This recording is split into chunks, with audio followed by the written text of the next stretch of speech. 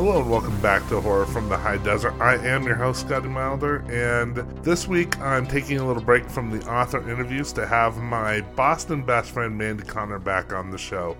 This week we talk about a couple movies, the 2015 film Hell House LLC and the very recent release of The Breach, which is of course the adaptation of the Nick Cutter novel. At the end of the episode, I also take a few minutes to talk to my good friend Chad Brummett. Anyone in Albuquerque knows Chad. Chad's local actor, local director, local filmmaker, journalist, news anchor, all-around impresario, and just a really good guy. I've known Chad about 20 years now. I've worked with him on a bunch of films, and he's directing an adaptation of Dracula here in town at the Vortex Theater. So we spent a few minutes talking about that. As always, if you could, go on over to whatever streaming platform you're using. Go ahead and rate, review, subscribe. 5-star reviews are awesome and very much appreciated. And here we go with Mandy Connor.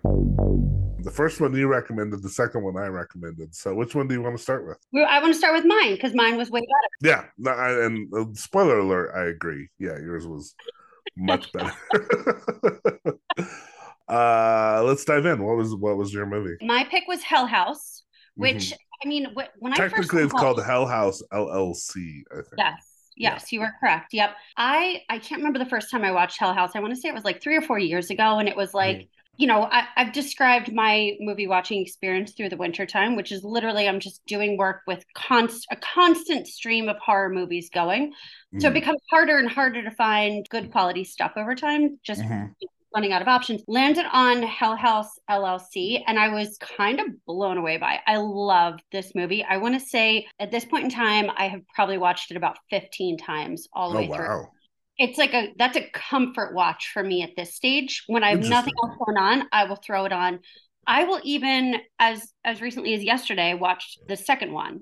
There's 3 in total in the series. And so I feel like it's just a comfort watch at this stage. But another one of these great found footage movies. Which, looking back there, I'm realizing that found footage is like one of my favorite genres when it's done really well. And I'll get there because I saw the second one. I watched Hell House LLC 1, and then I watched the first sequel. And I think for me, that's a good example of like the dichotomy between doing one really well and one maybe not so well, but we'll get there. Totally. Yeah, I think the first one was really, really fun. The premise being it's a group of, maybe 20-something-year-olds who run professional haunted houses across the country. So we've got a group of, I forget, 5 or 6 people, and they sort of, they find like a great location to do a professional level haunted house. They come in about a month in advance. They hire the actors. They create the premise. It's a lot of the fun of like kind of what goes into planning a professional haunted house, which is just fun.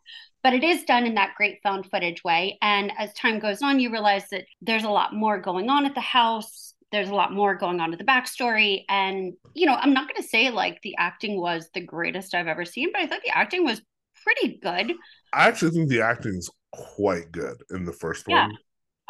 Not talking about the second one, but the first one I thought was like, I was pretty impressed. Yeah, I think it's like one thing I like about it is like I'm okay with found footage films. I should say I'm more than okay with found footage films. I know there's like a whole I think people are a little over it, but like a few years ago people were like, oh, found footage is the worst. Like I like it. I will defend this. This is the bridge I'm gonna die on, or the hill this is the hill I'm gonna die on, right?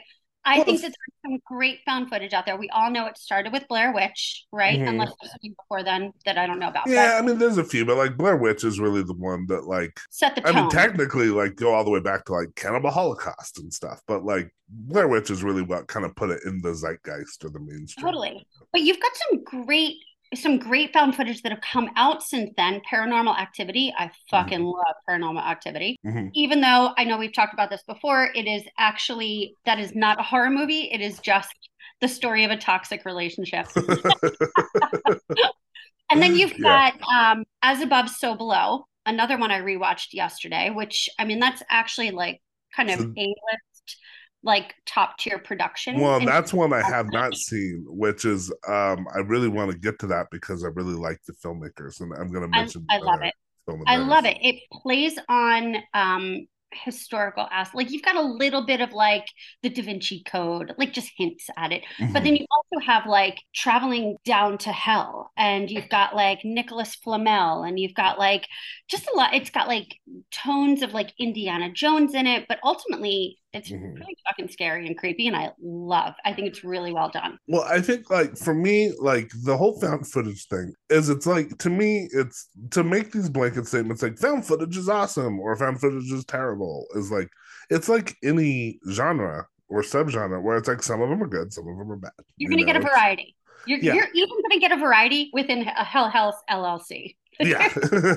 And I would agree with that. I think because like I still defend the Blair Witch Project, although I will say like for me the Blair Witch Project on like multiple rewatches it goes a little off the rails towards the end, and I would say just some of the acting choices I think get a little too like, oh, now we're playing crazy, like the woods are driving us crazy, and it's like I find Heather to be insufferable. I Start mean, I to finish. think she's kind of supposed to be right, but she gets hard to watch towards the end. It's a little hard to watch. Yes. Yeah. And there's one scene I remember with Mike where he's like sitting there rocking, and I'm like, that's the most obvious choice you can make, you know. Yeah. So it's Sure. like I could pick apart Blair Witch Project, but like one thing I love about the Blair Witch Project is it ends up being this weird like avant-garde film because since the filmmakers don't know how to actually film anything because it's just the actors, like half of it is just like shots of their feet and stuff, which They're makes it like actually it's like an really experimental student film. yeah, it's like it's almost like Skinamarink or something. It's like this weird, like bizarre experimental film. But back to Hell House, like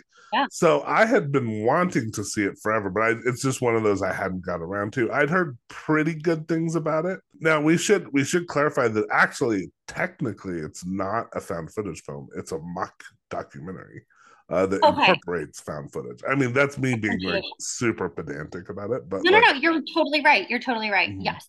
Yeah. And it reminded me of one of actually my favorite films of that kind of genre, which is the Poughkeepsie tapes, Hmm. where like it takes this found footage element, but then it kind of structures it in a way that makes sense around this idea of the documentary. And I think doing something as a mock documentary rather than a straight found footage, it allows them to kind of be more interesting in terms of the structure because there's a lot of kind of flashing forward, flashing back. They do a lot of really great foreshadowing where it's like at the beginning of Hell House. So basically the setup, like you said, of Hell House LLC is we have this group of people, like you said, it's about 5 of them from New York, and they Yeah. go into I think it's supposed I know they shot it in Pennsylvania, but it's supposed to be upstate New York, I think. Yeah.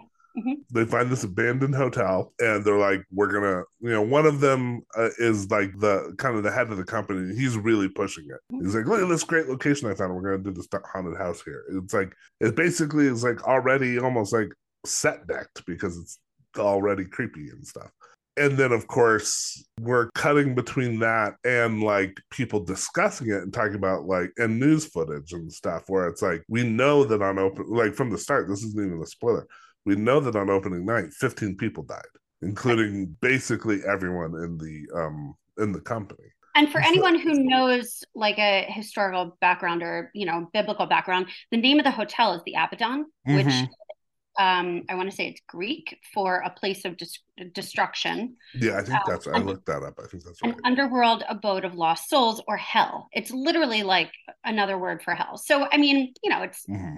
not super chill, the foreboding, you know. Right. And like, in terms of what the horror is, I wouldn't say it's the most it kind of goes like in a way where you expect it to go, but the way everything unfolds is I actually found like pretty unpredictable. Like Yeah. what they do with the different characters. And I think a lot of that is because the acting is really kind of it's definitely better than you expect. What this movie does that I think a lot of found footage movies don't do well, and I would say the sequel falls into this trap, is that the actual dialogue actually feels pretty like improv. Natural. Yeah. Yeah, I mean, it feels like kind of in the moment, like you really are just capturing footage. I think a lot of the less successful found footage films, it's like you can tell there's a script, Yeah. and it just really kind of highlights how fake it feels, and you Yeah. don't really get that with Hell House. Right. I also love I love how they shoot it where, yes, it is dark. You don't have a clear sense for how the house is laid out. And Hmm. I always find that in situations like that, there's just a little bit of a sense of confusion. You're never comfortable because you don't know, all right, I know we're in the living room now, but I don't know how the living room connects these four other rooms. Right. It's There's not. very disorienting. Yeah. Yes. And even in the basement is much, much larger than you're initially sort of shown. You see like Yeah. there's like our basement, it looks like a typical root cellar basement, but then there's other sections of the basement, other rooms, and it's very disorienting. And And there's I a think whole that, section that's like boarded up in the yeah, basement. And like, yeah. yeah. You don't have a clear understanding of how the house is laid out at any point in time. Yeah. In that sense, it's like, I mean, I don't know if I've talked about it on this podcast. I know I've talked about it on my other podcast, but like anyone who knows me knows how much I hate the movie version of The Shining. Mhm. But what the movie actually does really well, and obviously they talk about it in the documentary, I think it's like Room 237, that documentary, where Stanley Kubrick really goes out of his way to design a hotel that doesn't make sense. Totally. Yep. And like what's great about Hell House LLC is they didn't even have to design it. It kind Yeah. of just doesn't make sense. Yeah. And you're right, it is really disorienting. Like you never quite know where you're at in the hotel. And it's something they try to play with in the sequel with, like, I would say more limited effect. Mhm. But it just kind of exists in the original film without them even having to say anything about it, where it's like it's really believable that you could get lost in this hotel, which is not, by the way, like super huge. When you see it from the outside, Yeah. it's like a roadside hotel. Yeah, it's a road. It looks more like a big house than a Mm-hmm. formal hotel would. Um, Right. Kind of rundown, something you would see in sort of like a kind of rundown town, you know? Mm-hmm. But yes, I love how disorienting the house is and that it just feels like I have literally watched this movie 15 times. I cannot Mm-hmm. figure out how the basement is laid out. I don't understand Yeah. how there's so many sub rooms within the basement, even though we focus so much of the movie on the main room of the basement. I can't sketch out a map for how it lays out. And I Mm-hmm. love that about it. I love it. I want to be confused. Yeah. Well, yeah, because it's the whole idea that, like, I mean, it's like things are just a little bit off. It's the whole idea of the uncanny, where it's like, on the surface, it's like it's just a hotel, but then it's just like it's just a little bit wrong. There's just you get a like real sense of wrongness from it, where it's like the stairs going upstairs just are too narrow and too low, Yeah. and like the way the bedrooms are laid up upstairs is just really strange, and like Yeah.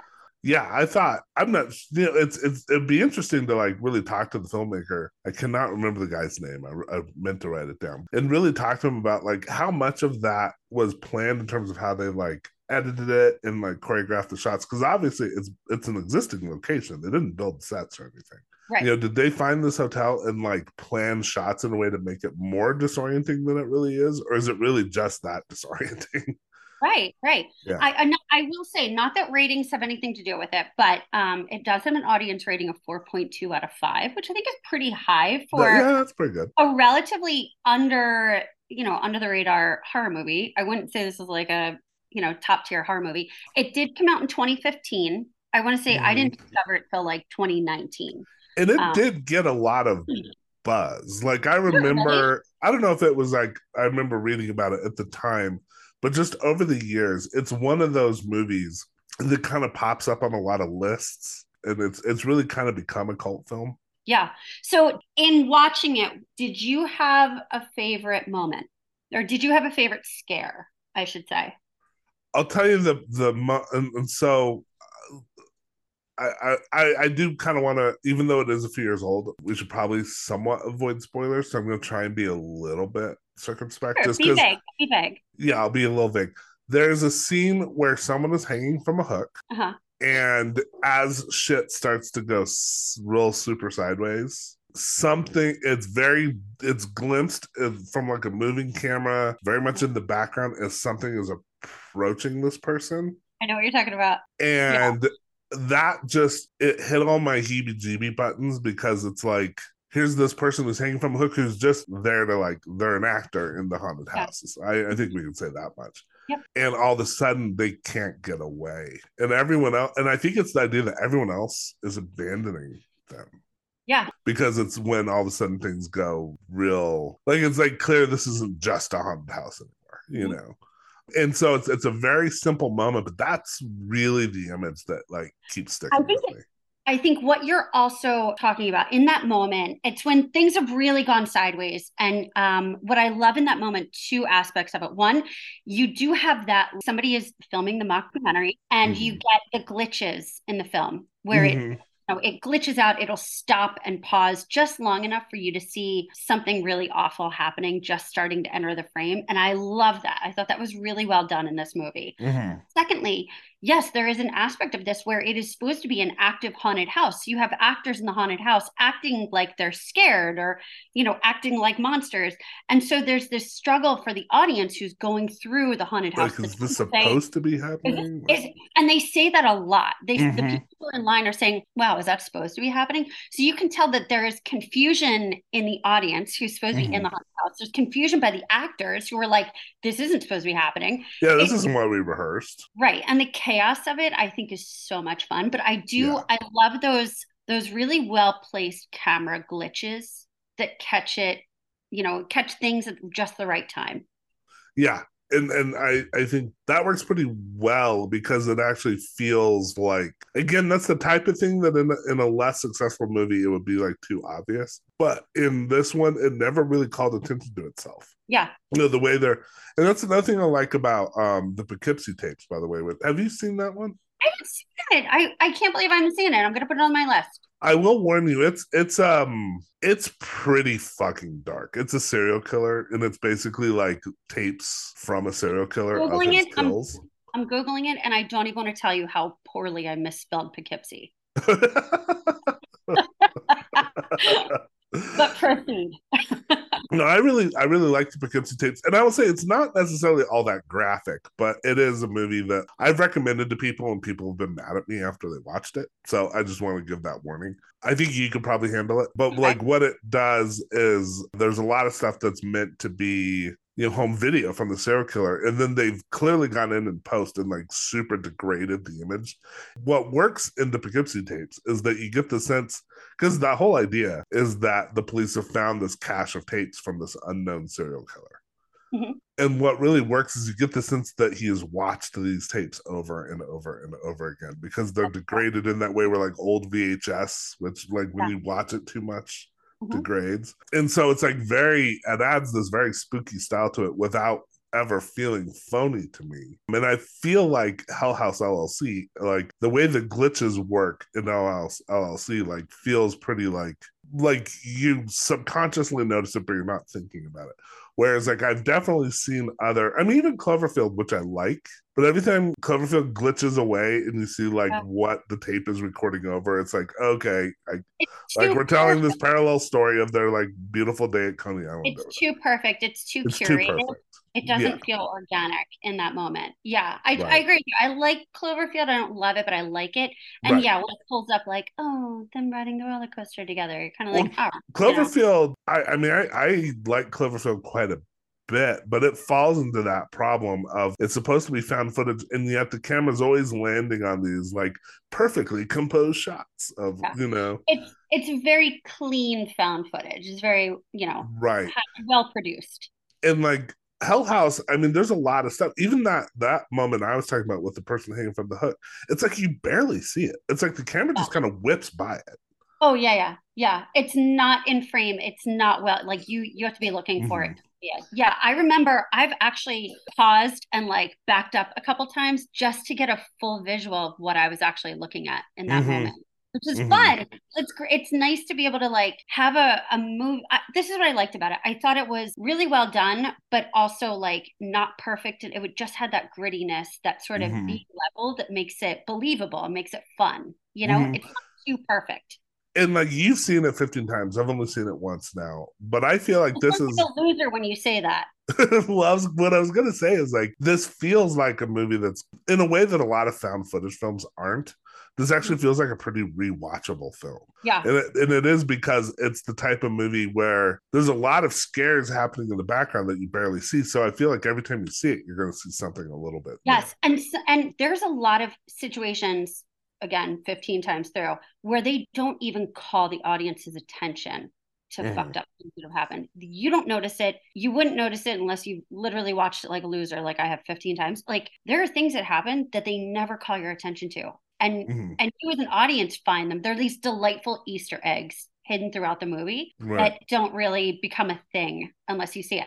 My favorite part of the movie, there is a moment when one of the the haunted house production team, they're all sleeping in the house. They're living in the house while they're getting it ready for Halloween. So they all have different bedrooms. And there's a part where one of them wakes up in the middle of the night. He's, part of this mockumentary, and he like turns on the video. He's looking at the video camera. He turns it on. He's got his back to the door in the wall, and he's talking to the camera for maybe 3 minutes. And he's just like, oh, here are problems we're having at the haunted house, blah, blah, blah. And he's just like, can't sleep, woke up, figured he would record a little bit.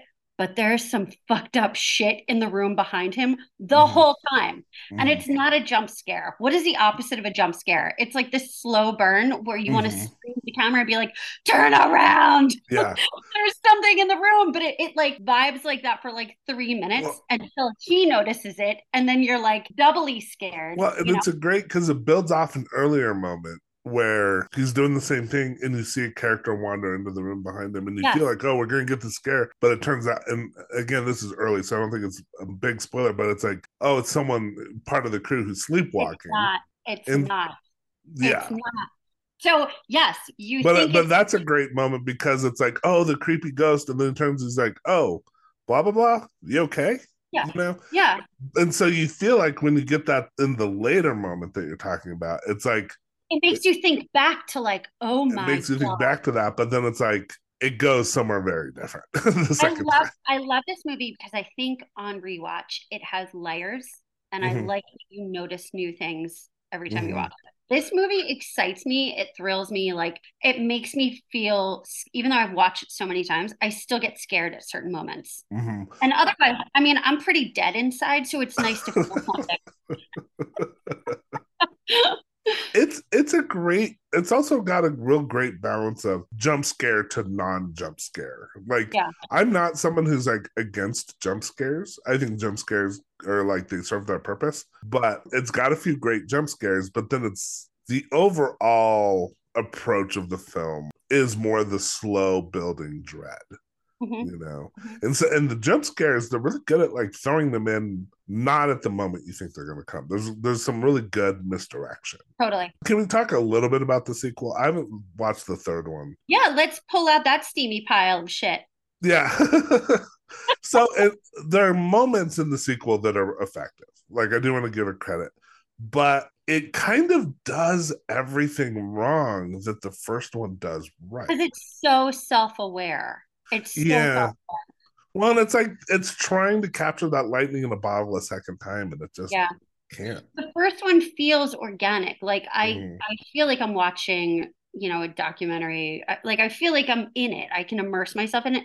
The second one, the acting, I think is shitty. It's pretty bad. Yeah, bad acting. And it just bad script. And again, it's one of those scripts where it's like, you can feel it feels very scripted. It's distracting. It's distracting, like how the performances are not good. It's scripted, and so you're sort of distracted by that, and you can't really immerse yourself in like the fun of going back to the hotel. You know? It's also, I mean, it's almost entirely jump scares. Yeah. And they're pretty lame jump scares. Like, they're pretty cheap. And then you get to the end, and it's just like, the first one has, I'm not even going to call it a twist, but it has an unexpected reveal at the end. The second one, I saw it coming, the twist, I saw it coming from like 20 minutes into the movie. Yeah, wait a second. So I don't want to reveal things, but I feel like I watched the second one. I was kind of like, oh, those actors are different, or they're supposed to be actors in a moment, and there's like a lack of continuity. Yeah. And then you just get this like exposition dump at the end from the big bad. Yeah. Who reveals the evil plan. And it's just like, wow, like there was room actually, I think, to build on the first one. Yep. You could have really done. They don't tie up the storyline. I mean, there was a lot. Yeah, well, like there's some big open threads in the first one, and one thing I like about it doesn't wrap it up in a neat little bow.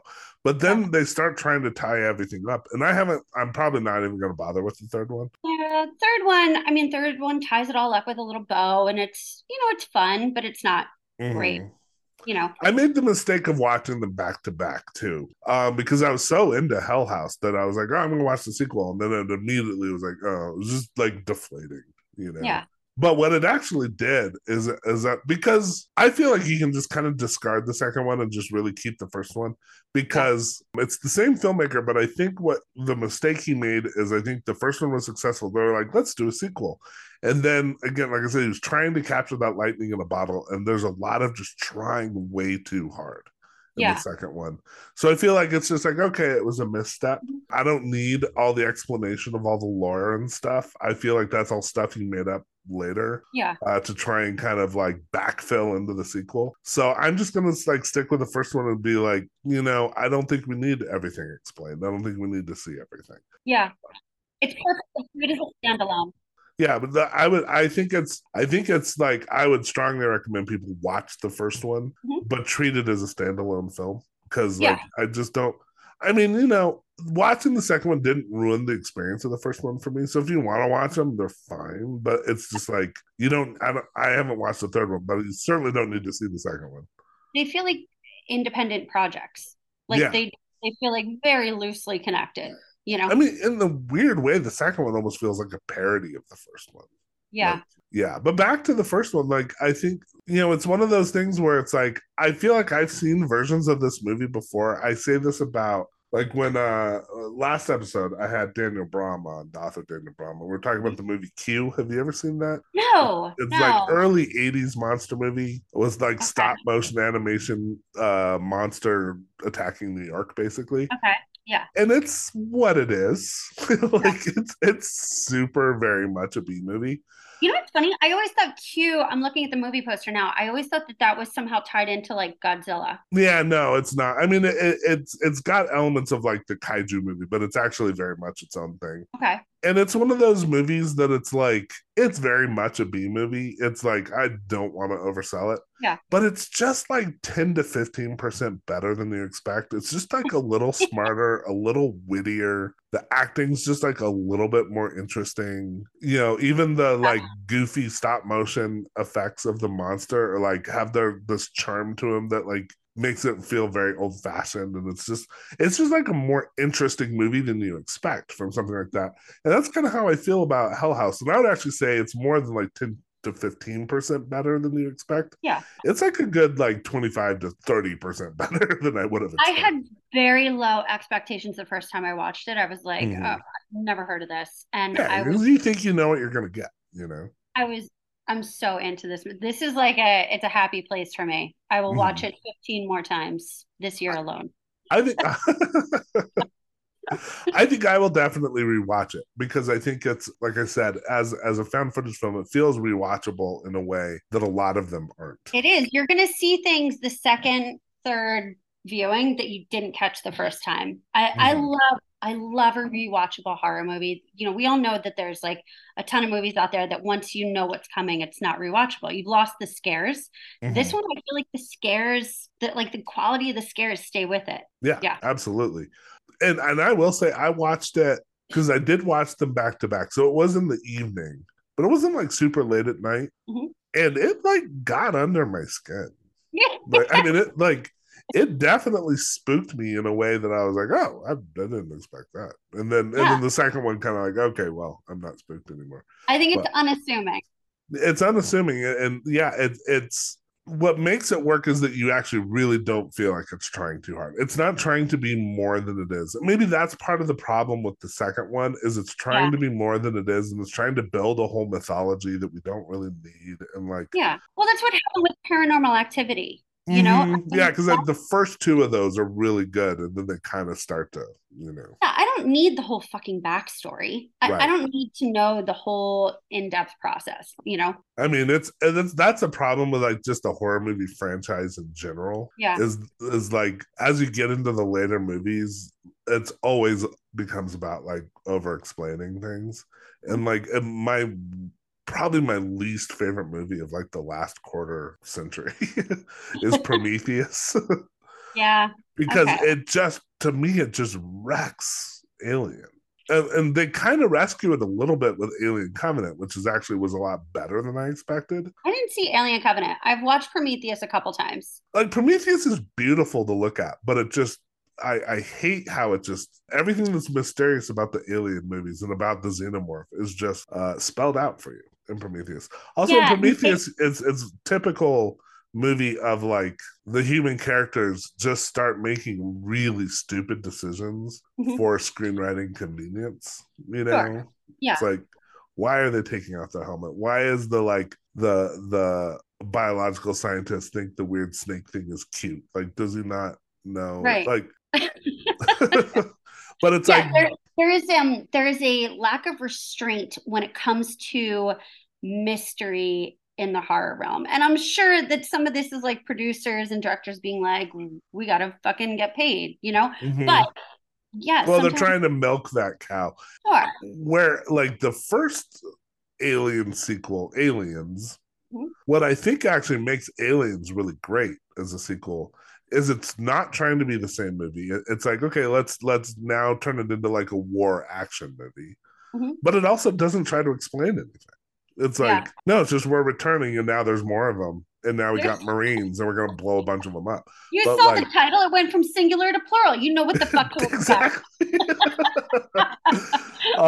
Yeah. And I mean, that's all you need. That's all I wanted out of the sequel is for something to be its own thing and not step on the toes of the original. And I think that's why Aliens is probably I mean, it's among the best horror sequels that's ever been made Yeah. because it doesn't make the mistake that almost all of them do. And I feel like, yeah, Hell House 2 just falls right into the trap of the horror franchise of like, oh, now we need to explain things. Now we need to up the ante. Now we need to turn it into this bigger thing. And it's like, no, you don't. You really don't. Yeah. Yeah. I don't actually need to know why. I'm Mm-hmm. just having fun. Yeah.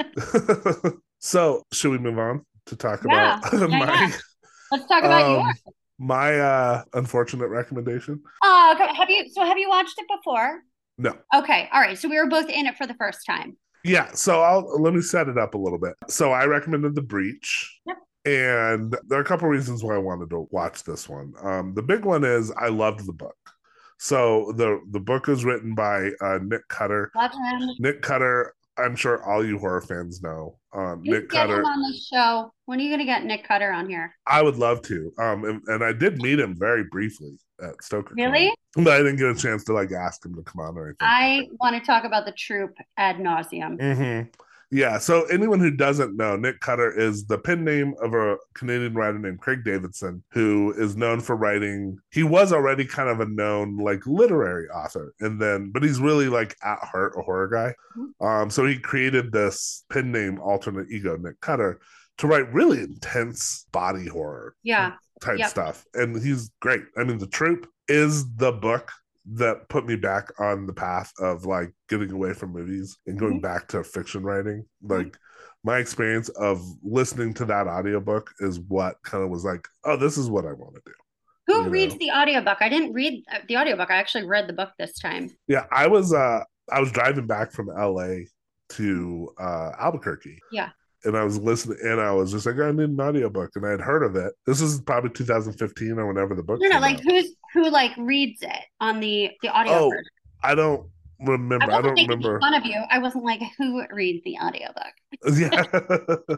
No, but I was just gonna say, like, I was coming back from LA to Albuquerque to teach a class. It was like late at night. I was like, I need an audiobook. Threw it on, got so immersed in it, I forgot to turn at Barstow and ended up driving to Las Vegas on accident. And then it was like sometime around 2 a.m. outside of Flagstaff, something in the book happens that was so disgusting I almost drove off the road.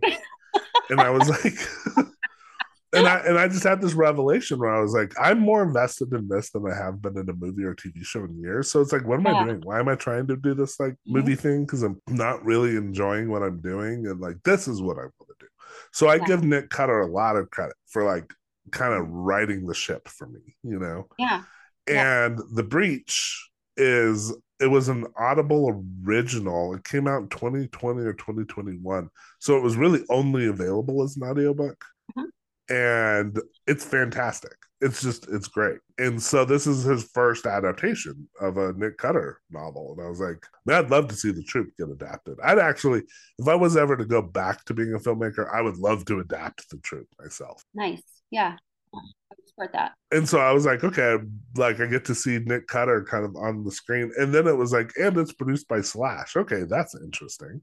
Mhm. And then we got the movie. And then we got the So movie. do you want to? I don't know. Do you want to give the setup, You know what? or should I?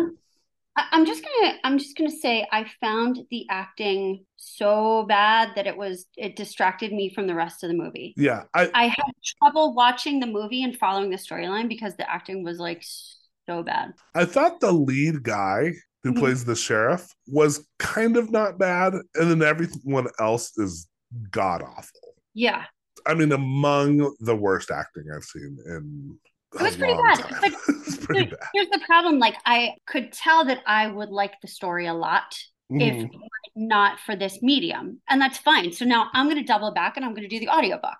So I'll Yeah, have a because whole. you've read. I mean, you mentioned The Trip. You've read Nick Cutter, right? I have. Yeah, I haven't read The Breach, but yeah, I do Mhm. love Nick Cutter. Yeah, and the breach, the book is good.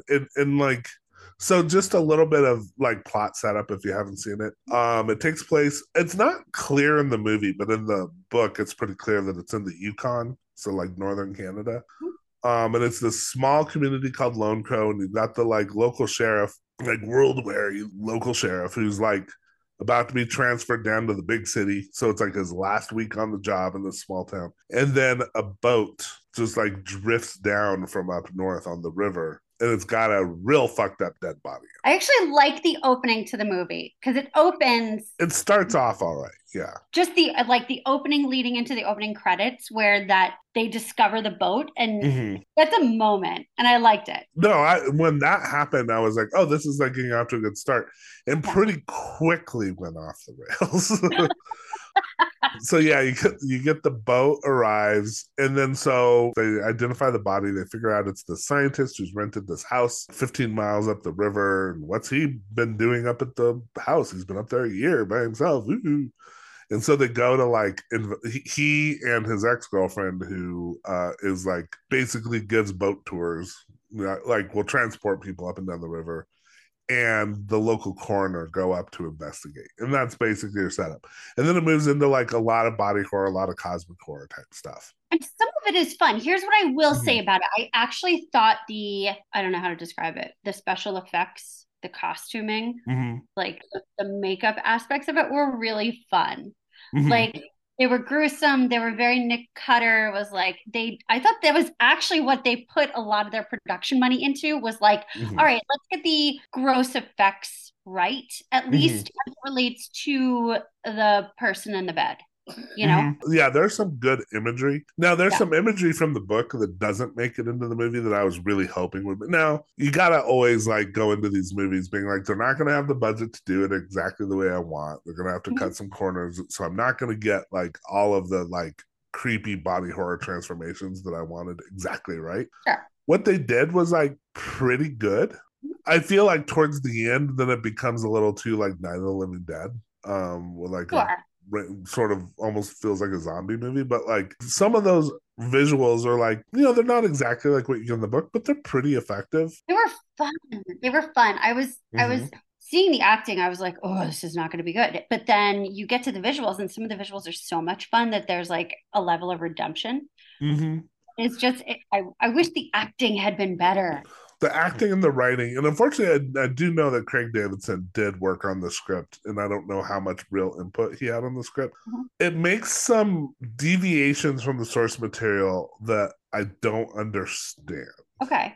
So Like, they took creative liberties that seemed unnecessary. right. And I'm all for, I understand that like the book and the movie, they have to be different things, Mhm. but they kind of wasted time on some stuff that I was like, we didn't need to add. So there's like, they add a whole subplot of like, you got the sheriff and he's there with his ex-girlfriend, and then the ex-girlfriend also had a relationship with the coroner, and so they all hate each other. Mm-hmm. And I'm like, you wasted a lot of time on that dynamic that could have been spent more towards the actual story. Right. Like, why do we need it? Why do we No, need this lifetime level of subplot? yeah, exactly. It felt like Lifetime movie, and like I don't care. Like Like it's in the book, the engaging. coroner guy's like super old. Like Yeah.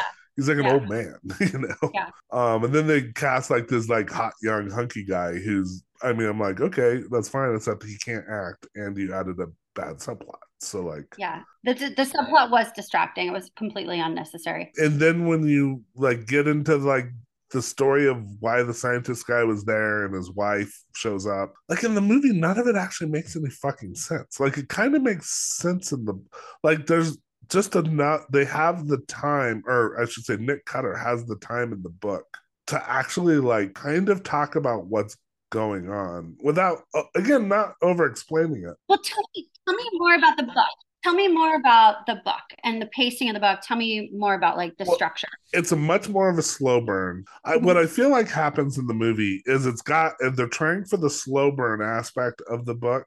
So there's a lot of time spent setting things up. And then they get to a point they're like, oh shit, we only have 15 minutes left. And then it's just like boom, boom, boom, boom, boom, boom, boom, boom. Yeah. And all these things are like set up that go nowhere. So like the wasps in the movie Yeah. go nowhere. There's a whole reason for the wasps in the book. Okay. Okay. Didn't get that from the movie.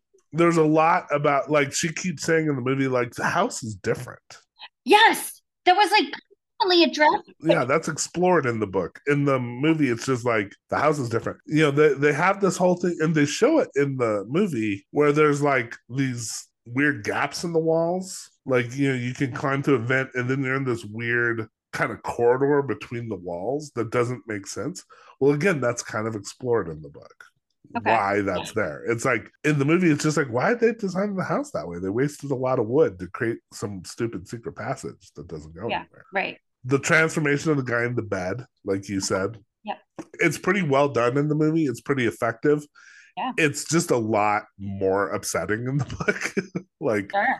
what he turns into. Mhm. So whereas like I was saying, like Hell House is 20 to 30% better than you expect from that type of movie. The Breach is like 20 to 30% worse than it should be. Can I give you a hot take? Mm-hmm. I feel like The Breach was like kind of a shitty, watered down version of The Thing. Yeah. And like, you know, you read Nick Cutter, you can tell he's like The Thing is a big influence on him. I think he's even said it. Yeah. But he's always in his books, he's always able to kind of take that influence and like do his own thing with it. Yeah. In the movie, it just feels like kind of a knockoff. The Troop, let's talk about The Troop, like Yeah. his like most well-known work. I mean, you've got a Lord of the Flies aspect. It's what? It's all high schoolers that are on the island. Mm-hmm. They go on like a field trip to an island. And then you've got this sort of like Lord of the Flies aspect that's introduced. Plus, you've got this body horror that's happening, this sort of medical situation that's happening. And it feels Mm-hmm. like they're isolated on this Mm-hmm. island for this field trip. That's how it's all happening. And you can sort Right. of immerse yourself in this world of body horror. You could actually see it happening. You can see, like, okay, there's a world in which this could happen. You know, Mm-hmm. The Breach felt like, because I literally watched The Thing, 2 weeks ago. So this is like Mm-hmm. fresh in my mind. Watching The Breach, I was like, oh, this just feels like feels like you took The Thing and just put it in the woods and then just sort of like patched on a couple other. It felt very Mm-hmm. slapshod. Yeah, exactly. It felt like because the movie's not long, Right. and it really needed to be a longer film. Like Mm-hmm. it needed another half hour. I think you could like the thing is The Breach and like Nick Cutter in general. He's such a good writer, Yeah. and he's so like I said. I mean, when the gross out stuff happens in The Troop, and I don't want to say what moment it is. I can tell you like after after we stop recording if you're curious. But there's one big gross out moment that happens that I literally like I was on I-40 somewhere in Arizona like super late at night and I took my hands off the wheel and like threw them to my face like oh my god, and then my car veered across like 2 lanes of traffic.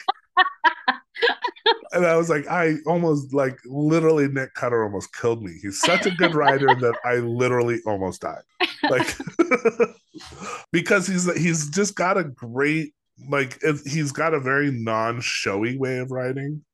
it's very muscular. It's very like, kind of just the facts sort of thing. But then the way he describes things, he's so immersive that you're just like, it's like so tactile. Like you Yeah. feel and smell it all. And like, But it's really tight. There's not a lot of like over description or like there's not a lot of yeah. fat stemmed from it. It's tight. Yeah, and like that's a lesson, and like as someone who I think has a tendency to like I can get a little too like wordy with my stuff. I fall into the Stephen King trap a little too much. I try to look to writers like Nick Cutter and be like, see that like if I can start pushing myself more and more to Yeah. try to take like that approach where it's like shorter, sharper. It's like a lot of stuff I learned as a screenwriter. You know, Mhm. you read a Nick Cutter novel, you're watching it as if you're watching a movie. Like you see everything. Yes. And he's just so fucking good. And it's like his books are so cinematic that it's like you could almost just use the book as the screenplay and like turn the cameras on, you know? That's what I didn't. I mean, I haven't read The Breach, the book, but if Mm-hmm. you've got such a great book by such a great author, why do we feel the need to, I don't know, take such a deviation from it? Well, I think some of the choices they made were because they didn't have the time to develop things. So they were trying to like shortcut a lot of things. But they do add the subplot that I mean, if they'd had time to develop it, it would have worked. And again, with better actors, it might have worked, the whole sort of love triangle thing. Yeah. But like you said, it's just kind of all of it feels slapped together. Yeah. It doesn't really, it just doesn't have enough cohesiveness to it. Mhm. I'd love to see the Troop adapted. He is also his second novel is Nick Cutter, The Deep. That one, The Deep, is like genetically engineered to specifically freak me out because it's like bugs. It's like Uh-huh. all of my phobias. It's like So, bugs, claustrophobia, and underwater at the bottom of the Marianas Trench. And like yeah. anyone who knows me knows those are like my biggest, like those are my big three. Like I will not go into the ocean beyond my ankles. Uh-huh. I do not do bugs at all. Yeah. He's really great in general at bug horror. Yeah. Yep. Yeah, he is. I And then agree. I'm claustrophobic, and you're in this undersea base at the bottom of the Marianas Trench, and you just really feel the walls closing in. Yep. And I actually had a hard time getting through the deep Yeah. because it was like I like enjoyed reading the Troop, Mhm. and I could go back and reread the Troop. I don't think I could reread the Deep because it actually like it fucked me up too much.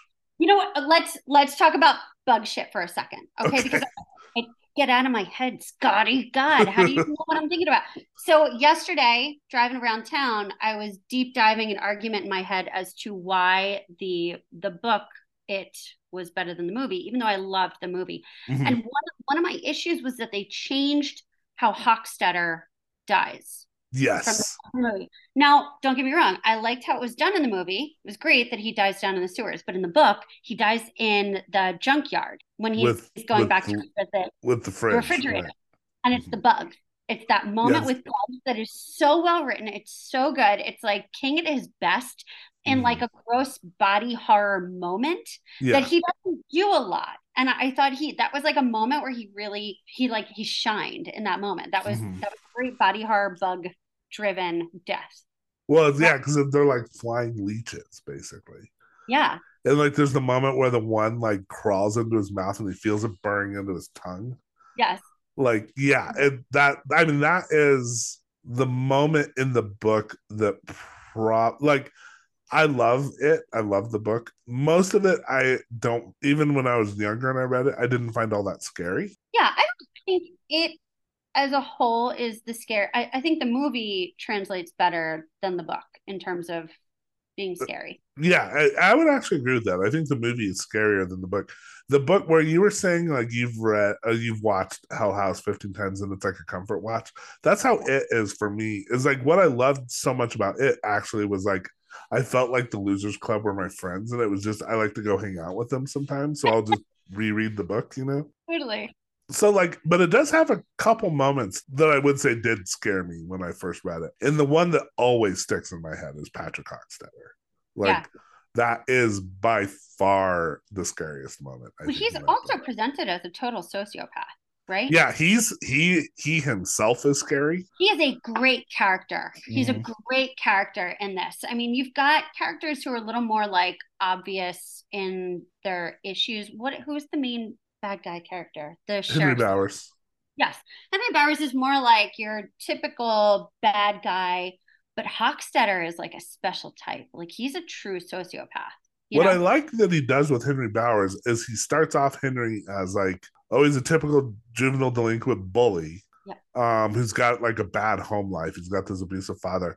But I think his descent into genuine like madness, where he like essentially just loses his mind and is becoming progressively schizophrenic, is pretty effective. But I agree with you. Like you sort of know where things are going to go with Henry. Yeah. Patrick was such a like, wait, what the fuck? Who is this? Cool, fucked up, Yeah. sociopath. Just, yeah. And back to Nick Cutter, like he has a great in the troop, he has a great Patrick Hochstetter like character. Mm-hmm. Like one of the kids is like he's like a little Patrick Hochstetter. Yeah. I want to like give the appropriate amount of love to Nick Cutter because I think he's fantastic. Mm-hmm. I just think, the movie, I look at the movie in some like I was pretty annoyed watching the movie. Yeah. And I think it's because I had too high hopes for it. Yeah. But when I really think about it, it's like it was maybe like a noble failure. I think they were trying to capture things from the book, and it just doesn't work. It just doesn't work. The movie as a whole wasn't awful. I mean, it's easy to pick about. Again, I really thought that the makeup, the imagery was pretty well done. Like I thought that was like a standout. It's just that the acting was so poor that there was like no continuity across the board. I couldn't rectify the experience across the board, The biggest like from a moment to moment basis, it has some good moments. Sure. But yeah, I think you and I were on the same page because I think the acting, like I said, I think the main guy is actually not bad, but he's really the only one. The acting really hurts the movie. And then the writing in a moment, like I feel like there's moments of dialogue where I'm like, okay, Nick or Craig Davidson wrote that. Like you feel like his voice coming through in these moments, but structurally the movie doesn't work because it's both too long and too short. Yeah. They tried to shove too much in and they're just not able to develop it, the material the way it needed to be developed. So it feels very episodic and very disjointed in a way that the book really doesn't. And I believe the book is still only available as an audiobook. Yeah. And I remember Nick Cutter is actually a great writer to listen to on audiobook because his books are so like kind of lean and mean and muscular that just if you have the right narrator, it just really sucks you in, Yeah. Yeah. I think actually everything of his that I've read, I think I did on audiobook. Yeah. At least started on audiobook. What are you reading now? I'm reading a couple things. So I'm reading Holly. Ugh. I'm not sure about it yet. I'll be honest. Listen, I was hoping we would get to this today. Okay. So I can't fucking stand Mr. Mercedes. I hated it. I don't like the whole trilogy. I don't like the Holly character. And I know I'm not a huge fan either. I feel like I'm in the minority on this. Every time I find myself on like a thread, people are like, oh, Holly, she's a beloved character. And I'm like, I'm not feeling it. I don't feel the whole storyline. I'm not interested in. I'm not sold on it. Yeah. I mean, I'm giving it a shot. But so far, I'm like, there's stuff I'm liking about it, but I'm not that far into it yet. I thought the opening and I don't want to spoil it, but like the opening reveal of who the baddies are. Yeah. I was like, okay, this is interesting. But I'm with you. I'm not a Holly Gibney fan. The only version of her that I've liked was the HBO adaptation of The Outsider, which is actually an improvement on the book, I think. That was fucking great. Jason Bateman was great in that. Loved it. I feel like the book, The Outsider, it's one of his, like, it's pretty good.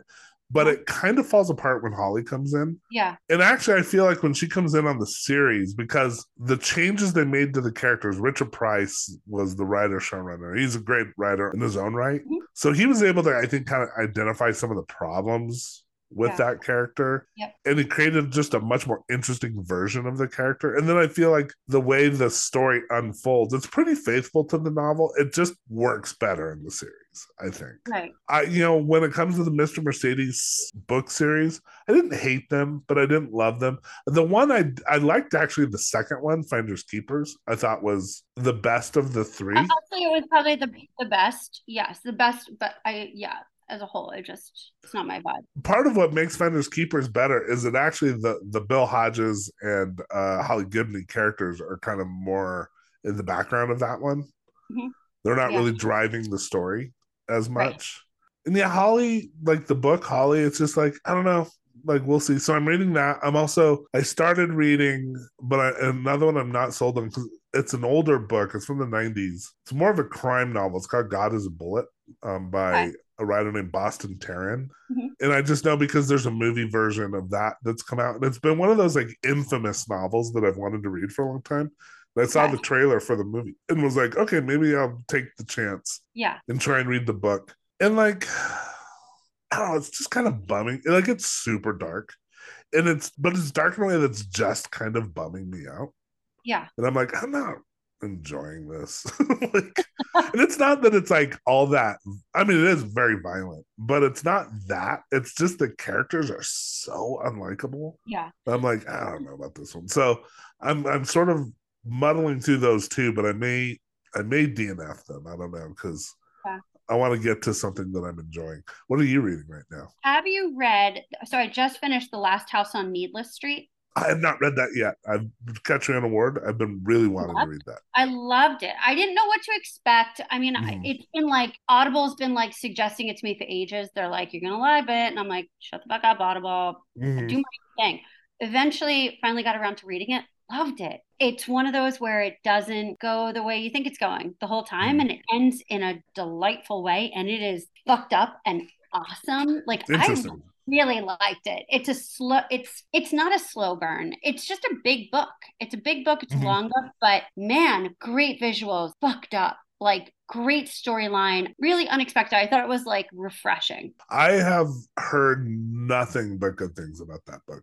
And then she's got a newer novel. I don't know if it's her most recent, but the other one I keep hearing about is The Sundial. I haven't read her at all yet, and I keep hearing really great things about her. Yeah, that's my first book I've ever read by her, and I really, really liked it. I thought it was great. And I'm reading Billy Summers. I don't know what I think. I'm too early in the book to make a call on this. I get short-tempered about Stephen King books that have like no like good horror, and like I don't like his detective novels. I really don't. And I get frustrated when I have to read them. I will say about Billy Summers, I actually really liked it. Okay. I understand the people who don't like it. Okay. I'm literally like on chapter 1. So sell me on it. What am I about to get into? Well, for one thing, it's not really a detective story. It's more just a straightforward crime thriller. And it's more about... It's a hitman. There's a hitman. Yeah, right? And it's like, there's no mystery to solve. It's just like, it's sort of the typical hitman pulls off a hit, things go wrong, then he has to like, then people are coming after him now and stuff. But it's just, I thought he was a more interesting character. I thought the logistics of the hit and the planning and everything was actually pretty well done. There's a character that you're either going to love or hate. I don't want to say too much about her, but it's a female character. It has an interesting tie into Dr. Sleep, actually, which again, I don't want to say too much about. Really? Okay. And then I thought it's one of his better endings. So I don't want to oversell it. I don't think it's not a Stephen King classic. Sure. Yeah. But as his crime fiction goes, it's among his better crime novels. Okay. And it's not Bill Hodges' Holly Gibney story. So. Yeah. I mean, it just seems like he's wanting to go in that direction. He's wanting to do more of the crime novel kind of thing. And I'm like, I'm not really here for it. Like, I don't think it's his strength. I love a good crime novel, but I don't think it's not the Uncle Stevie I know. So Billy Summers is like better than others, but okay. I'll be curious what you think of it, because I do know a lot of people didn't like it, and I think it's because it's same thing. It's just like, this isn't the Stephen King I want.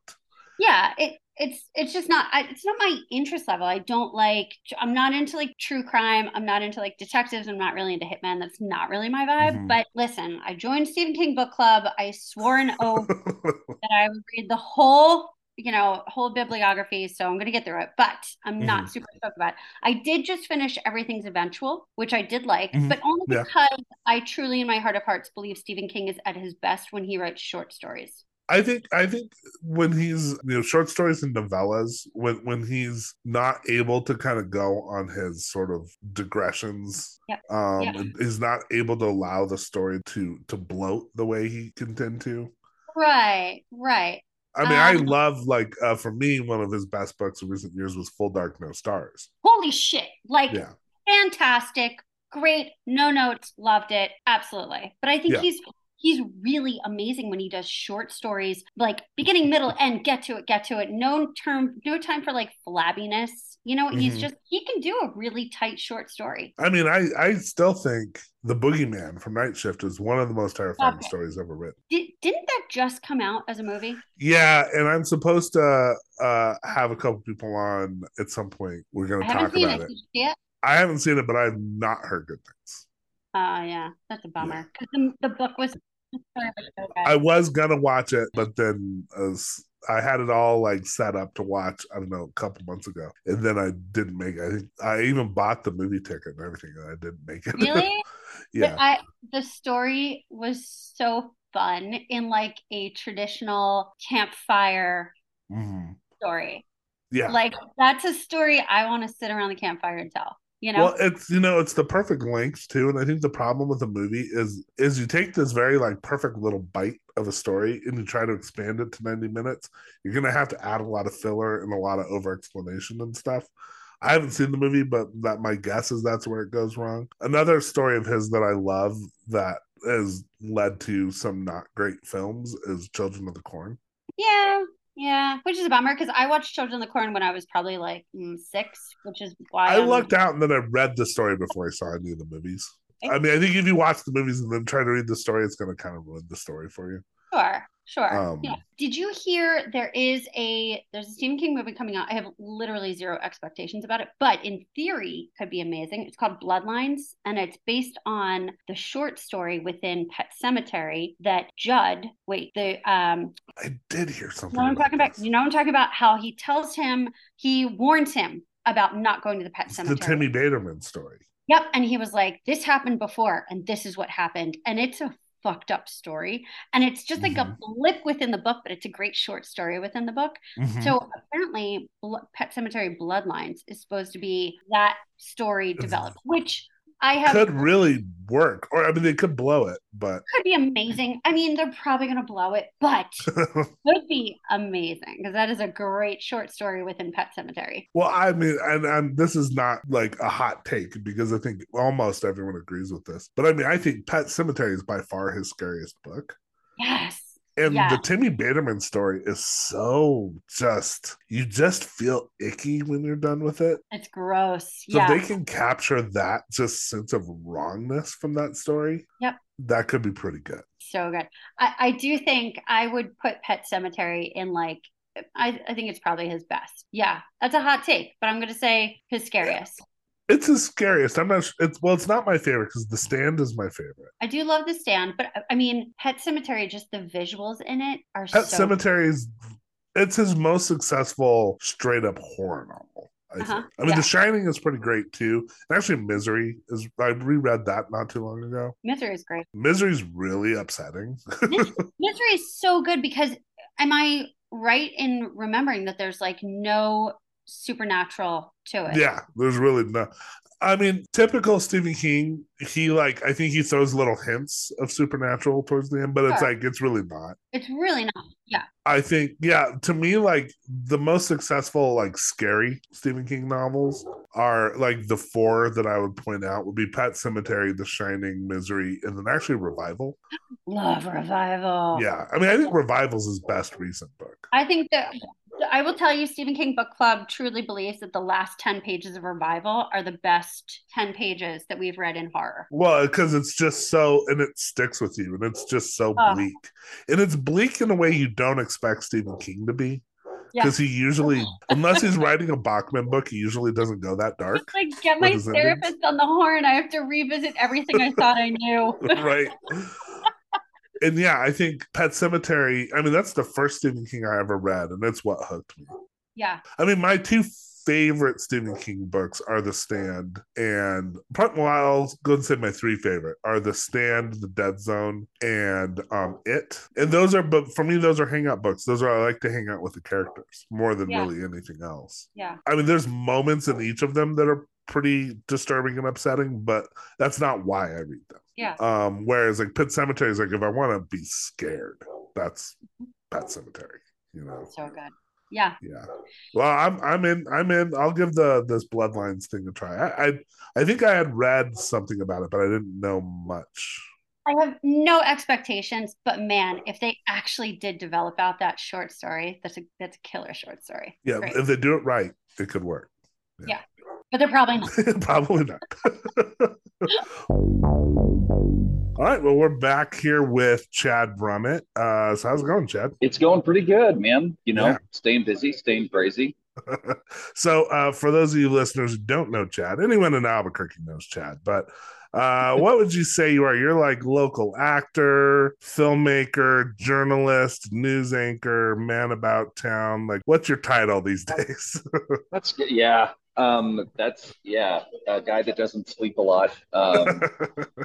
Yeah, this was kind of directing Dracula is kind of a one-off. Spend most of my days now, being a multimedia journalist but I had a hankering a little over a year ago when the Vortex put out a call for directors to revisit this play Dracula that I had performed in twice but had not directed. What is it about this version of Dracula? Like, is like a specific version, right? It's a Mac Wellman. Yeah. So this version of Dracula it's probably the most bizarre adaptation that you'll find on the stage. I think a lot of people are familiar with I think it's 1929 that the stage production was published, from which the Bela Lugosi movie was based. So a lot of people will think of him parlor and tuxedos, a lot of British people talking. There are British people in this show, but no parlors, no tuxedos. Mac Wellman is a postmodernist sort of playwright.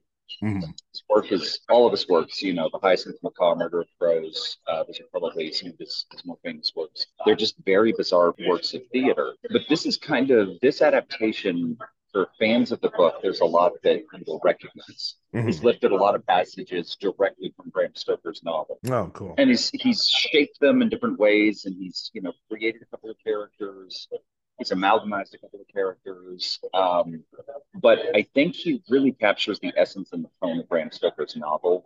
For as bizarre as it is, it's one of the truest adaptations, I think, to the essence of what Bram Stoker was going for, in my opinion. And the thing is, I mean, in some ways, it's before we were talking about postmodernism, but you can look at Bram Stoker's novel as kind of a postmodern horror novel. It's this epistolary story. It's all told through letters, and so it's very self-referential to its own structure in a way that was not common with a lot of Victorian literature. So it kind of seems like one, just like a quick step to doing a postmodern stage version. And if I'm not mistaken, the 1929 version, I've never read it, but that's, it's what the movie, like you said, the Bela Lugosi movie is based on. It's actually not that faithful to the novel, right? No. It's really not. And I think a lot of it, has to do with just the logistical requirements, I think, of theater at the time it was being produced. Stoker's novel is expansive. It traverses a lot of locations. There's a lot of different, settings in the book. That, in 1929, when it's based in, sort of a proscenium theater where it's just one set, they couldn't have Dracula's castle and with the Carfax and the Demeter and all these locations. So they did, I think, what a lot of plays at the time are doing. It was based in a central location and inspired by. But I personally don't think it was very faithful to the novel, which take poetic license with it as you will. But Mac Wellman certainly takes poetic license in this. I'm sure. As someone that's read the book a number of times, there's a lot that I'm like, that's like the character Simmons. Mm-hmm. You know, Jonathan, the way he's portrayed in this, is not that way. It's in the book, but I think there are things, because it is so fringe and so out there, it gives you the opportunity, I think, to appreciate the story in a different way. When did the original, when did Wellman's version originally, when was it originally produced? I think it was the early 90s. I want to say it was the early 90s. I may be wrong about that. I was introduced to it in 2004 when I was a member of Trick Lock Company, a local theater company here in Albuquerque. And we produced it coming off of a tour that we did in Eastern Europe. And I played Jonathan in that production. And then a few years later, it was done as a collaboration between Trick Lock, who then became Resident Theater Company, and then for a while. Mm-hmm. We did with the Department of Theater and Cadence, and in that version, I was in LLC. So, you know, I've known of the script for about 20 years and probably looked at it a couple of times. But, you know, I think as, you know, every actor and any sort of artist, you know, you use a filmmaker to understand this. It's like you read something and you get your own vision, your own idea of the way to produce it. And it really just, the opportunity presented itself to propose it in latex, and so put in a proposal and thought about it, and it fortunately got accepted. Well, it's interesting. Like, I mean, and just for the listeners' knowledge, you and I mean, we've known each other just about 20 years now. Yeah, almost about 20 that time, yeah. We started working together back in 2004. Yeah. And I remember when we were shooting, it was a short film called Something Red. One of the only short films I don't have online, unfortunately. It's yeah, I'm not allowed to put it online because of SAG rules. Oh, no. Yeah.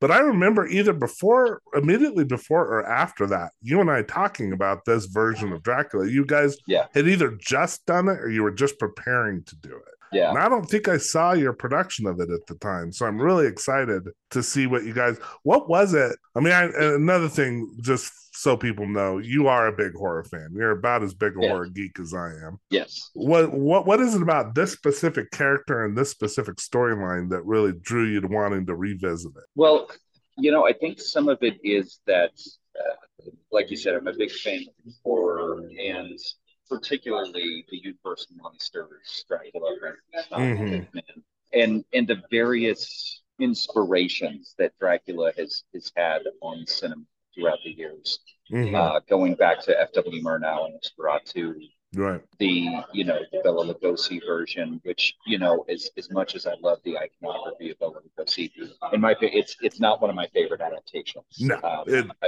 in the Universal monster movies, honestly, The Mummy is my favorite with Boris Karloff. Oh, interesting. That's my favorite Universal monster movie. Because mine's Frankenstein, but Mummy is pretty great too. It's and I don't know what it is about it, but you know, the vampire character and the Dracula character is just such an ingrained part of the lexicon of modern horror, and in various ways, you know, it merges over the years. And what struck me about this was, you know, just kind of having ideas of staging.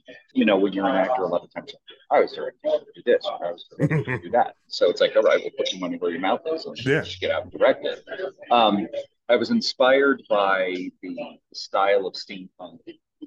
And I knew early on that you know, was some element, and it really kind of became an overarching aesthetic that we use in the show. But there's also a specific reason that we're using it. Part of it is that, you know, the idea of steampunk really just kind of assembling things to be functional and utilitarian. And, you know, it created its own style, but, you know, exposed gears, exposed mechanisms.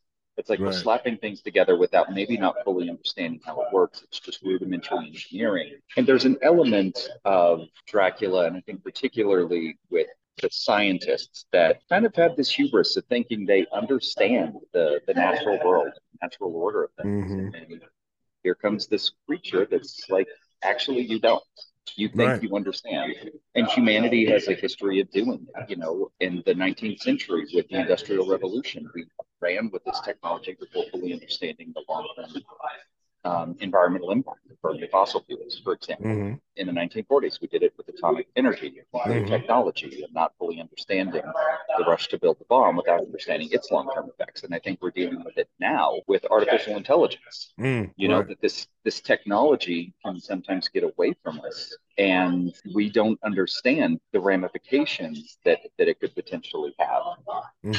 And it's almost, again, the natural order of things, saying you think you understand this, but you really don't. Well, it always goes to, like, when I teach my horror class, and I've obviously mentioned it on this podcast before, my basic definition of horror is the irrational invading a rational space. It's like, yeah, we think, we're in this ordered rational space that we understand, and something violates it. And so I think part of the attraction to Victorian era horror is like that was a time period where we were really on this cusp of like this modernity really getting away from us. The sense of like what was rational was opening the doors to a lot of irrationality. Yeah. And so, Dracula becomes like we're kind of just straddling the primitive world and the modern world in a way that we really haven't before or since, Yeah, and I think that's a big part of and that's the whole steampunk thing. I mean, that's the appeal, I think, of steampunk. So yeah, and so to me, it was just obviously a match made in heaven. You're talking about the aesthetics, plus it looks really cool. It's always that always helps with production design. Yeah. One quick aside, I just want to, then we'll get the basic info on the play. Yeah. But I'm just curious, you and I think we agree that the Bela Lugosi Dracula is not the best version of Dracula you can find.